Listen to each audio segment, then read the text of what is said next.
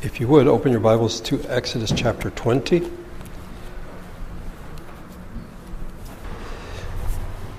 We're studying the 10 Commandments. And today we come to the 5th commandment, verse number 12 of Exodus 20. Honor your father and your mother, so that you may live long in the land the Lord your God is giving you. This commandment is seen by many as sort of a turning point. And here we confront, I think, a really important issue. It's argued that the first 4 commandments deal with our relationship with God. We are to love the Lord our God. And that the second 6 commandments, beginning with this one, the 5th commandment, deal with our relationship with our neighbor. We are to love our neighbor as ourselves. Fair enough. But some then go further and take it as a given that the first 4 deal with religious matters, and the second 6 deal with ethical matters. That the second 6, in fact, deal with practices of social convention, that this is the way a society is to be formed. As we will see next week, do not murder, do not steal. It's like, well, these are good ethical standards for any given society. Put another way, people would say, yes, I keep the commandments. I see them as a practical guide to my behavior. But what they mean is, in fact, that I don't murder, I don't commit adultery, I don't steal, I don't give false witness, I don't covet. They don't deal with the first 4 commandments because they see them as religious by nature. And this point of view, this approach, in fact, fails to take into account or to appreciate that the 10 Commandments as a whole tell us of the true nature of things. First of all, there is only one God. You shall have no other gods before me. Secondly, God is a spirit. You shall not make for yourself a carved image. Third, God's name reveals who he is. You shall not misuse the name of the Lord your God.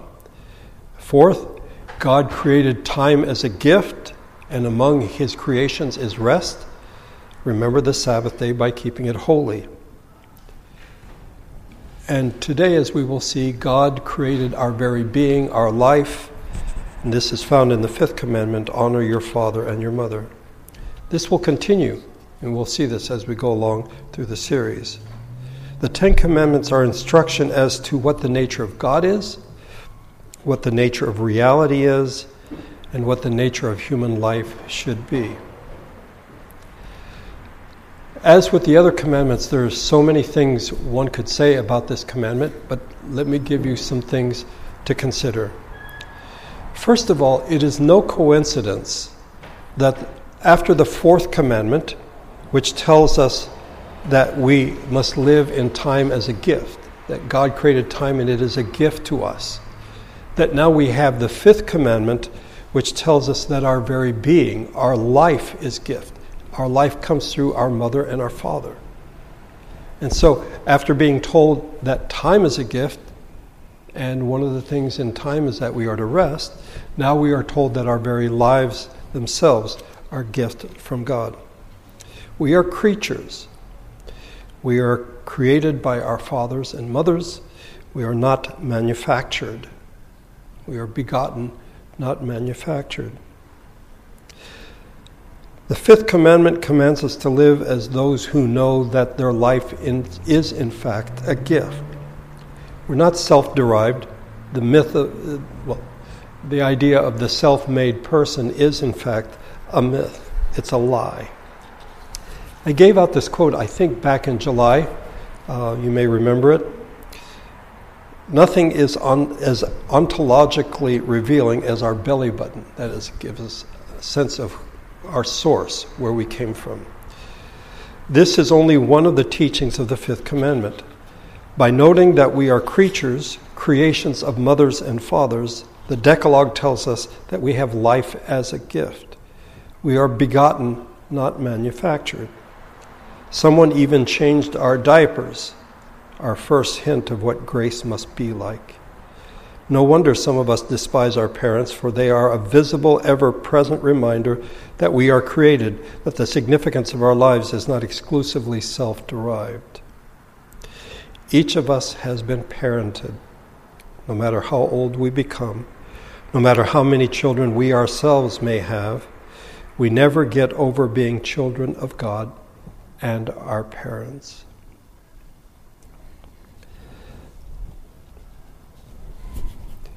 So, after being told that time is a gift, we are now told that our lives are a gift. The second thing that we see is that as creatures we are meant to worship, and we will. The question is, who or what will you worship? The first commandment tells us who we should worship. There is only one God. The fifth commandment tells us that we learn how we are to live with one another, and it is based on how we worship God. Then we see that as creatures we are dependent. Let me spend a bit of time here reviewing some material that we've looked at before. Human beings are creatures that are wholly dependent upon God. There is nothing that any of us has that has not been given to us by God or by someone else. We are radically dependent. We cannot be sustained on our own. We need God's help and the help of those around us. And on some level, you might say, well, yeah, of course, Damon, that's the way it is. But in our culture and in the West, what is prized instead is the idea of freedom, of autonomy, of being an individual, and in the process, the idea that we actually came from someone, that we had parents, is sort of cast by the wayside. You might want to be free, yes, but you are still dependent. Well, I want to be independent. Well, you're still dependent. We depend on our families, on our communities, but more fundamentally, we depend upon God because we are creatures.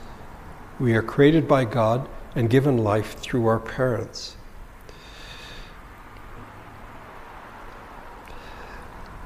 I've mentioned this before, but I would suggest there are at least 5 things that mark us as human beings.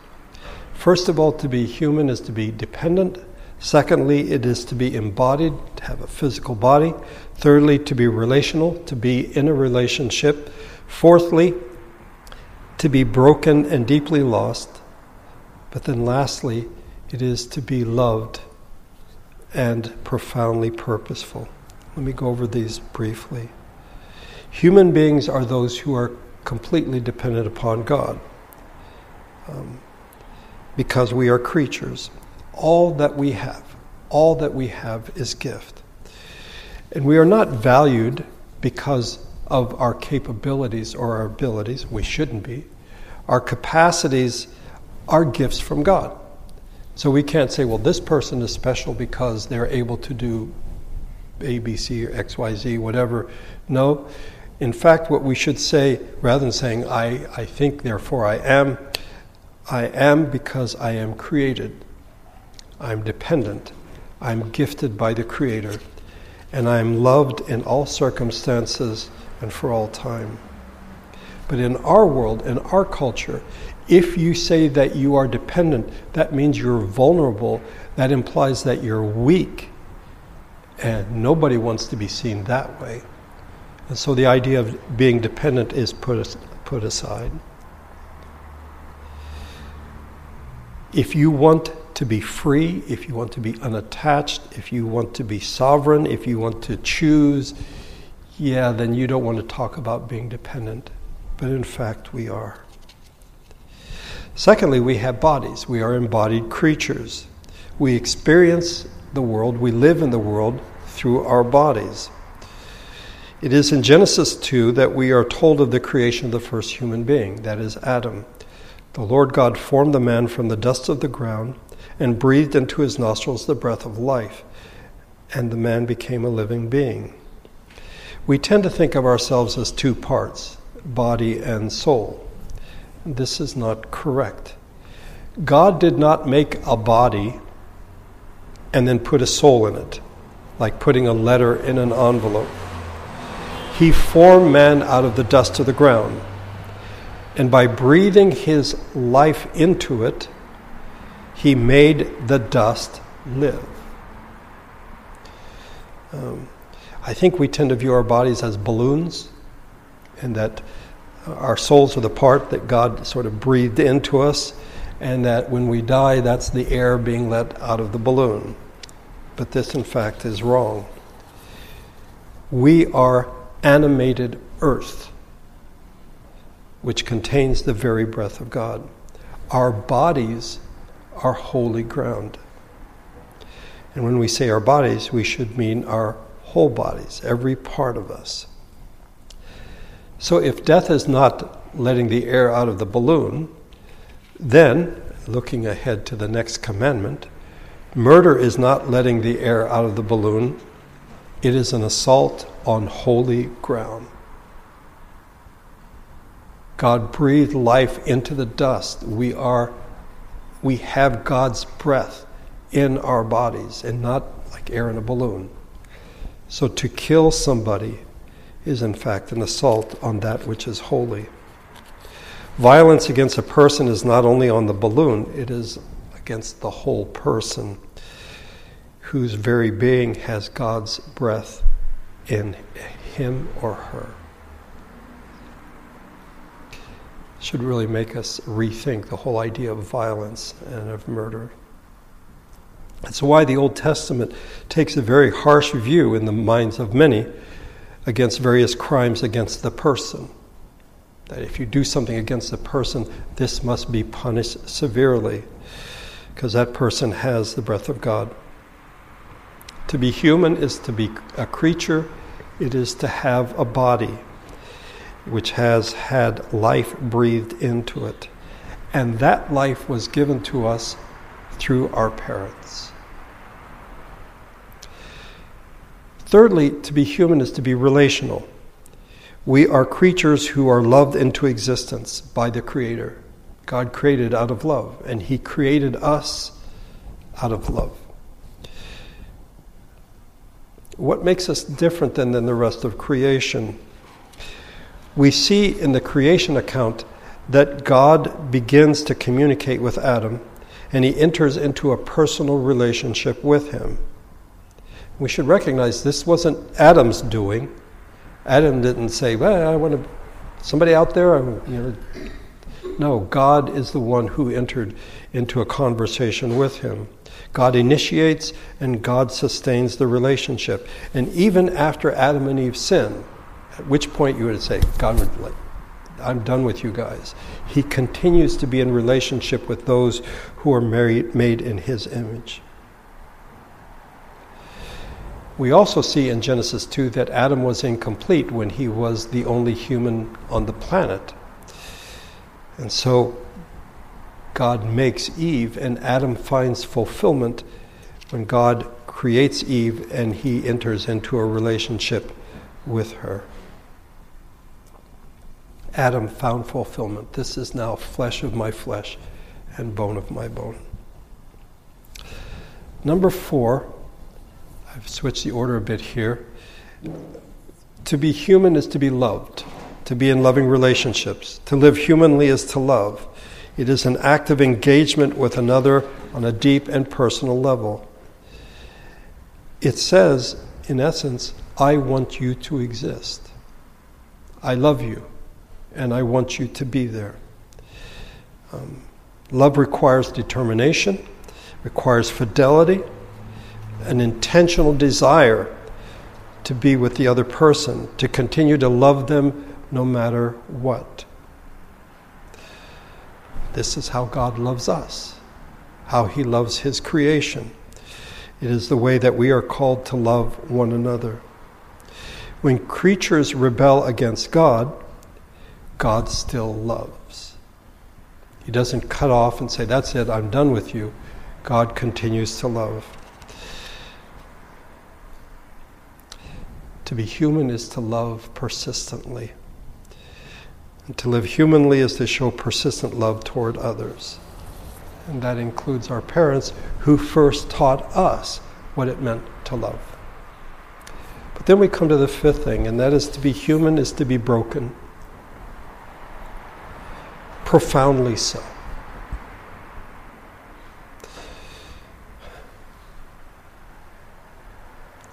The idea that we are dependent is something that Eve did not want to accept. She pushed it aside, and therefore she listened to the serpent and ate that which she was not told to do.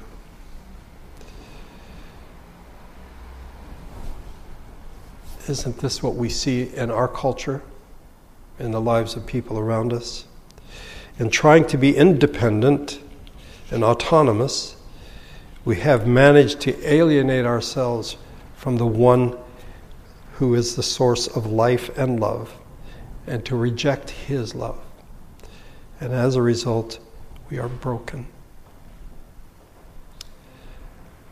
The reality is we learn the love of God from our parents. Whether they know it or not, they teach us love. But this leads to the next point. The brokenness of our state is seen in our parents. Our parents are human, which means they're dependent, they're embodied, they're relational, they love, but they're also broken. You will notice that this commandment does not say, honor your father and mother if they're good people. Certainly doesn't say, honor your father and mother if they're perfect, because then no one would be honored. Okay? The reality is our parents are not perfect, neither are we. In Ephesians 6:1, we are told to obey our parents in the Lord.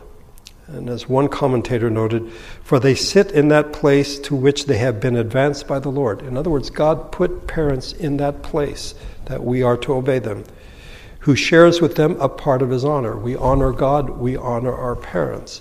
Therefore, the submission paid to them ought to be a step toward honoring the highest Father.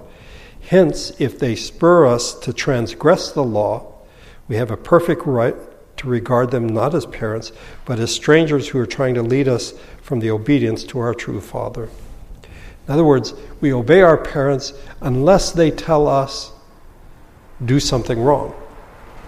But I would argue that we are still to honor them. They gave us life. If we would be honest, we've heard stories that families can be terribly hurtful, incredibly violent places to live. And many people have had horrible childhoods because of parents who did not treat them right. So what do we tell them about the fifth commandment? Do they still have to obey this commandment? I would suggest to you that we obey this commandment when we acknowledge that we are creatures who, by the will of God, have been given life through these parents.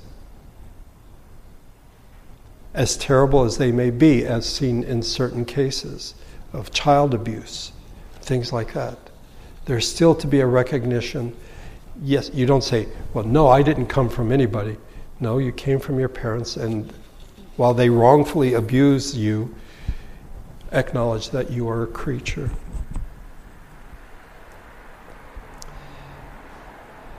The parents who we acknowledge are not perfect, and each may have their own particular faults.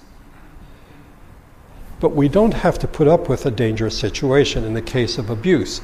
This commandment doesn't say honor your father and mother, which means whatever they do to you, you have to put up with it.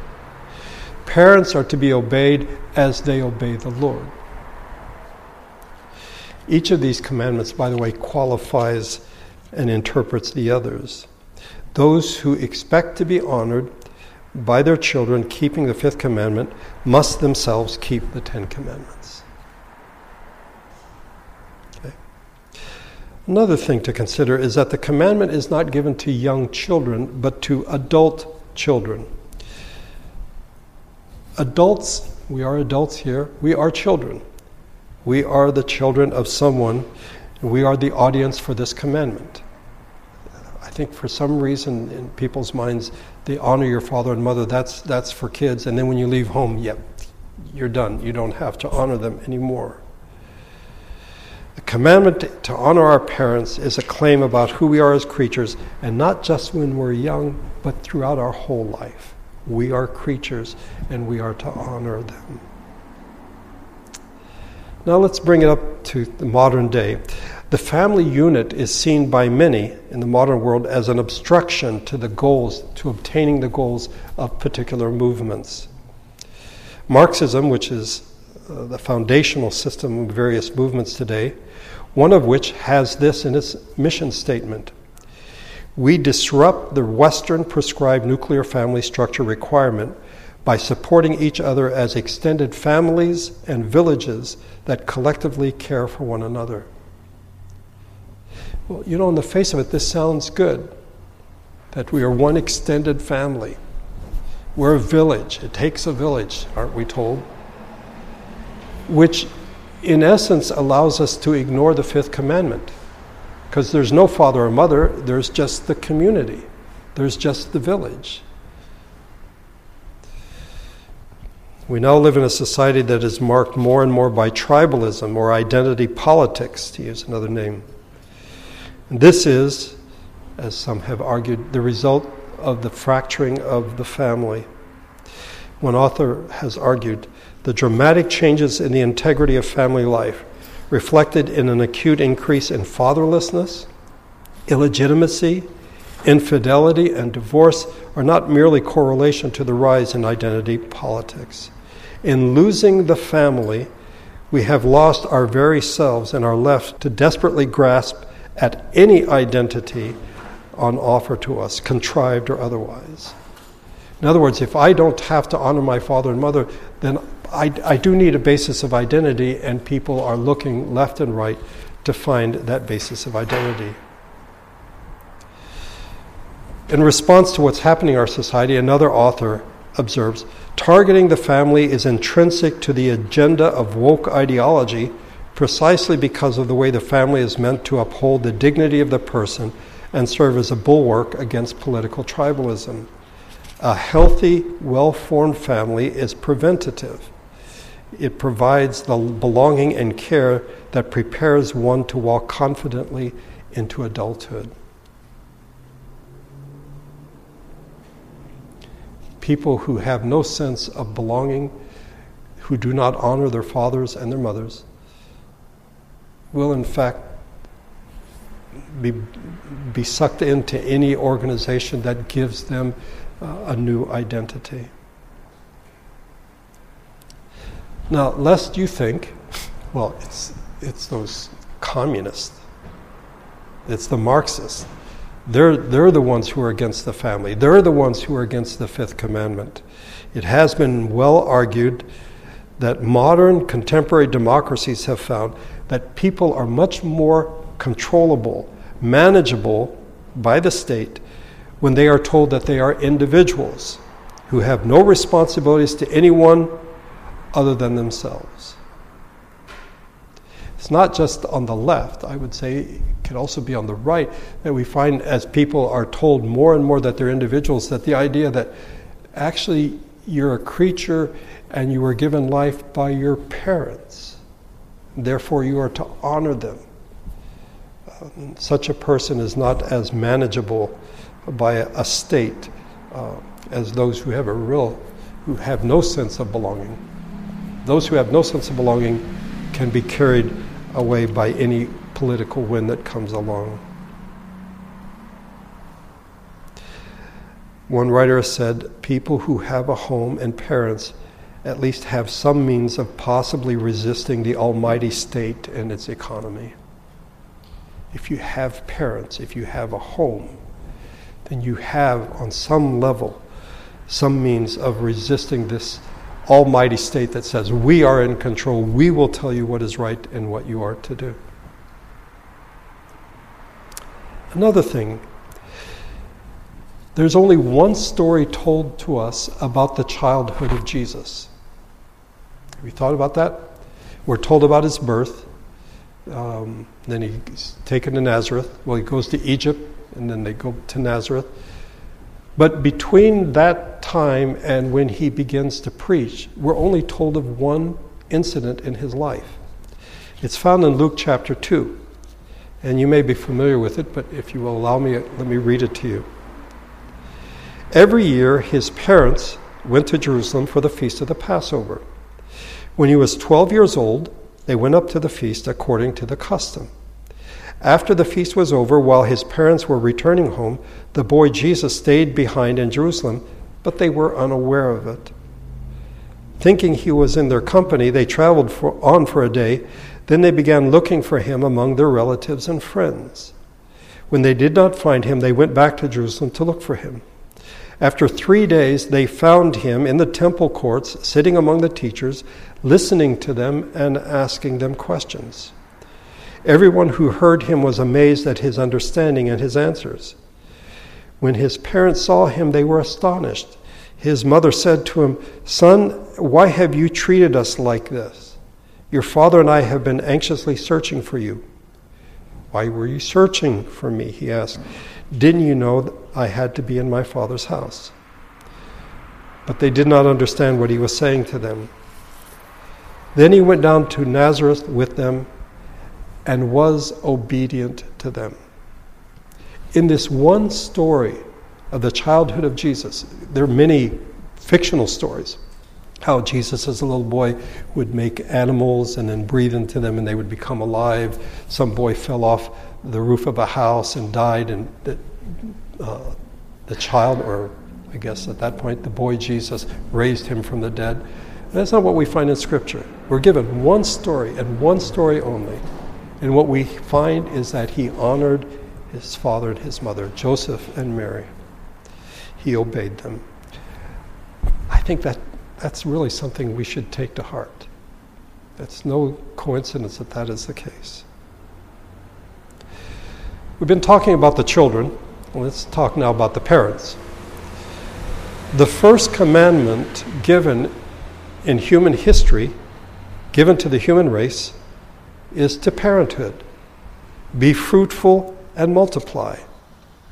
And from this command, in the fifth commandment, we learn that to be a parent is a gift from God. Parents come to learn that their lives are interwoven in webs of gift and responsibility.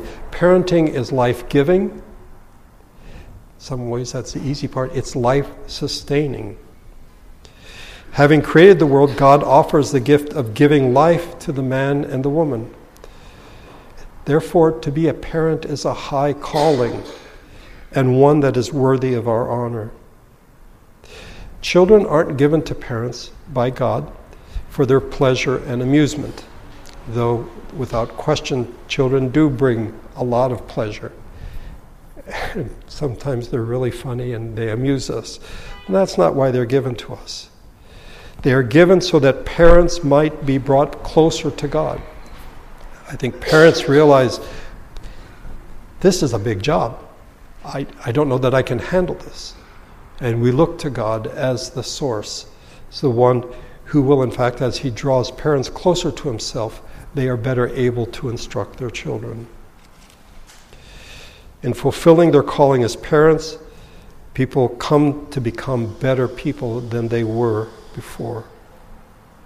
See, it is from parents that we learn what is important. They model behavior. They tell us by their behavior what it means to honor God, to obey him. They show us the importance of obedience. Why should a child obey you if in fact you're not obeying God? But as you obey God, they come to see the importance of obeying you. I have been told by parents that it is a source of frustration that oftentimes children learn the wrong things from their parents' behavior. The good things that you want them to learn, they don't always seem to pick up on, but the bad things, they learn quick. It is the grace of God to parents in their calling that they raise their children. We should also say that children are not given to parents merely for security and adoration. In my old age, my children will take care of me. Parents are here to keep teaching us that what we have here is gift. Parents learn this, parents teach this, and in our living, we are to remind one another that life is gift. In the process, an amazing thing happens. There is a reversal in which the parents originally took care of the children. And as I read in the quote earlier, changed their diapers. But the time may come when in fact the children care for the parents. And in some cases may have to change their diapers. And in doing so, they obey this commandment. They honor their parents.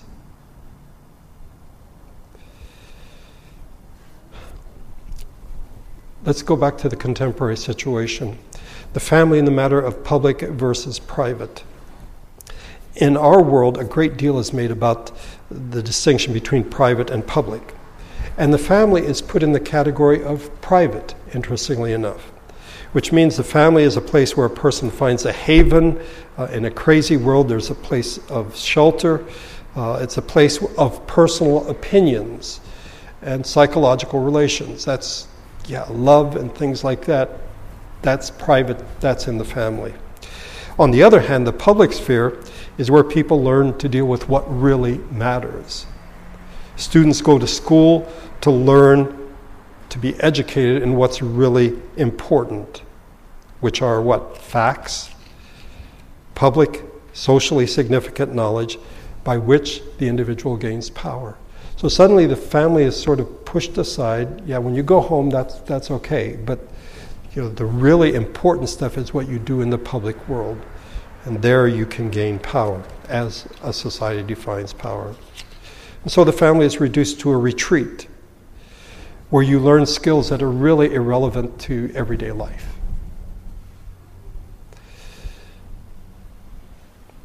I would argue that the fifth commandment places the family right in the middle of public responsibility. And it refuses to make family private. Honoring our father and mother is not simply something we do when we're home in the house. It is something we do in our everyday actions.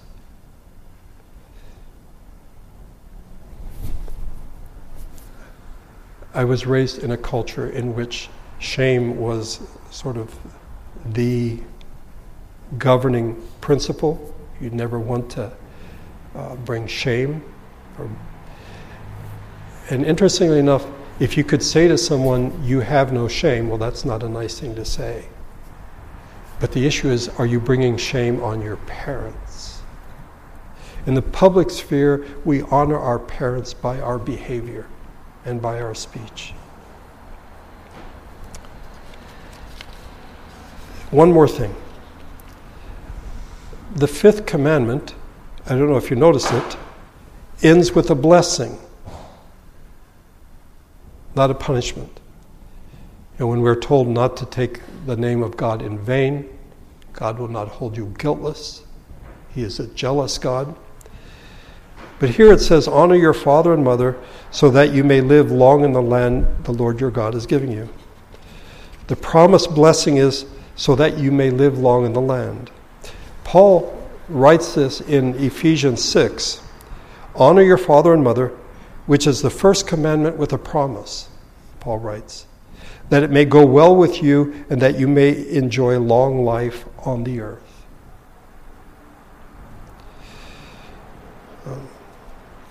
Some people are uncomfortable with this. I honor my parents so that I will live a long life. I'm to honor them so things will go well with me. One writer puts it rather strongly. If you are uneasy about this commandment's promise of blessing and reward for those who are obedient, get over it. And I can remember some years, decades now ago, that I was struggling with this, that, and I don't know if this is an American thing or just my thing, that we would do something to be blessed by God. well, that doesn't seem right. Shouldn't you just do it because it's the right thing? And someone said, well, Damon, if you're not blessed, what are you? You're cursed. Okay? You're punished. There's no neutral ground here. There's no gray area. Either you are blessed or you are punished for what you do or what you fail to do. You see, the commandments are either good news or they're bad news, but what they both tell us is your actions have consequences. And if you break the commandments, that's bad news. If you keep the commandments, it's good news. If we have the fifth commandment, the one with promise. It seems that people today, even some believers, would rather point to fate or to good luck or bad luck rather than obedience or disobedience. Our actions have consequences, and how we live makes a difference. We are to honor our father and our mother. At this point, someone listening to this sermon might say, oh, Damon, you're pushing the whole family values agenda. No, this commandment is not about justifying something called family values, as if the family was good in and of itself. See, that's what happens when you start at the fifth commandment and not at the first. Nothing has goodness or value on its own. The world is only good as it relates to the will and the wisdom of a gracious God. There's a reason that the fifth commandment is not the first commandment. Just to remind you what we looked at the beginning, what is the nature of reality? There is one God. Okay, you shall have no other gods. God is a spirit, so don't make any images of God. God's name reveals who he is, so don't take his name in vain. God created time, and part of that is rest. And God created parents. He gave you life. You can't start with, oh, I have life. Okay. The foundation comes first. So it's not a question of family values. The issue is there's only one God. We should not have any other gods. Something that hopefully has come to your mind in the course of this sermon is gratitude. Gratitude to our parents for the lives that they have given us. I read a quote earlier. Let me read it again. Nothing is as ontologically revealing as our belly button. This is only one of the teachings of the fifth commandment. By noting that we are creatures, creations of fathers and mothers, the Decalogue tells us that we have life as a gift. We are begotten, not manufactured. Someone even changed our diapers, our first hint of what grace must be like. No wonder some of us despise our parents, for they are a visible, ever-present reminder that we were created, that the significance of our lives is not exclusively self-derived. There's no such thing as a self-made person. Each of us has been parented. No matter how old we become, no matter how many children we ourselves may have, we never get over being children of God and our parents. And gratitude is the appropriate response to this reality, that we are creatures, that we have parents, and that we need one another. Nurtured within someone's womb, our mother's womb, we are most dependent of all creatures at birth. And we are the least adept at fending for ourselves for the longest time. I mean, if you ever watch like National Geographic or Animal Planet, where they show in the wild that a creature gives birth, let's say an antelope, and within a few minutes that baby antelope is walking around, running around. We're not like that, are we? It might be a year before we learn how to walk. And this baby antelope knows it can feed from the mother, but it can also eat grass. It knows these things instinctively. No, with us it's not that way. And so we should be grateful that in fact we have been given life and we have been given parents who have taken care of us when we were at our weakest and are least able to fend for ourselves. Life is a gift, not a possession. Let's remember that. We are to be grateful to God and to our parents for our lives. We received a letter from a missionary with the following story, and I've changed some of the names I've left out. It's in what is known as a closed country. Okay. Yesterday, this person came to church. It was his 17th birthday. Before the service, I sat with him. He immediately wanted to confess that he could never, ever honor his father. I said, good. That's not a problem, which of course startled him. I continued, the 10 Commandments are not a bunch of rules that make you a Christian. They are there to show us that what we are not able to do. It is only by recognizing this that we can see that we are hopeless. We need Christ. He's the doorway to go through. By trusting in the death of Christ, his perfect life and death in our place, by confessing our sins, that we're not able to ever reach God's standard, we can go through the doorway. The church service started, so our conversation was paused. However, when the worship service liturgy reached confession of sins, he leaned over to me and said, "My heart is beating so fast. I'm so nervous." I smiled encouragingly.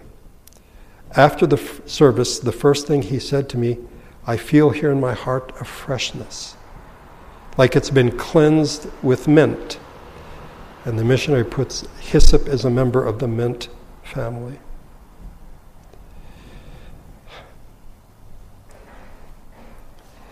It's a wonderful story, a wonderful reminder that we cannot keep the commandments perfectly. We cannot. But Christ has, and it is through him that we have life. That doesn't mean that, okay, well, I don't have to keep the commandments, Jesus did. No, this is how we are to live, to acknowledge that we are creatures. Last thing, we live in a world in which someone have told us that we are to hate our parents. Freud tells us that we are to want to kill our fathers. Patricide, which inevitably leads to a desire to kill God, or at least to say that God is dead. Freud taught that we are to believe that we ought to hate the ones who produced us, to make ourselves our own creators. It's not possible. We've been given life by our parents. So we want to be gods ourselves, and therefore we violate the very first commandment. You shall have no other gods. All the commandments fit together.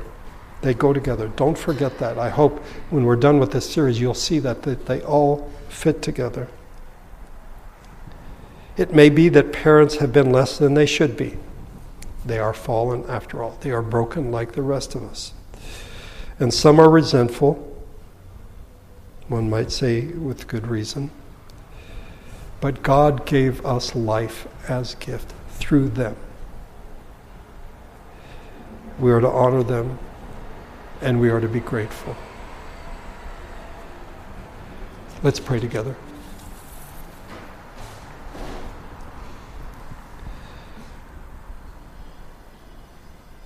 Our Father, we live in a society that does not prize parenthood, instead prizes independence. And presentations of the family are oftentimes so skewed as to want one to run away from it.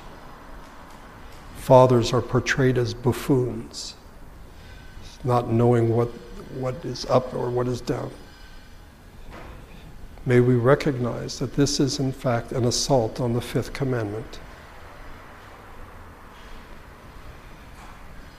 You do not say, honor your father and mother if they're good people. If they're the parents they should be. If they always get things right. No, we are to honor our fathers and our mothers. Through them, you have given us life as gift. And from them we learned so many things. We learned about obedience and about love.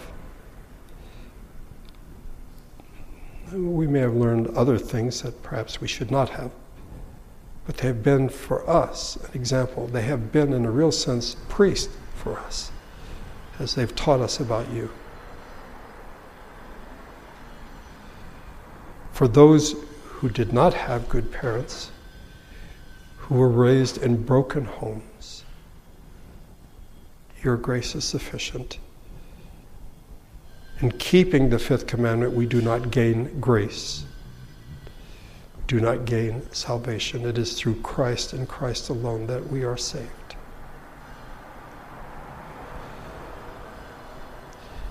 In a society in which the state has sought to usurp the place of mother and father, may we as your people come to see this and not see it as a neutral action, but a direct breaking and assault on the fifth commandment. And by your grace, may we keep this commandment. May we honor those through whom you gave us life.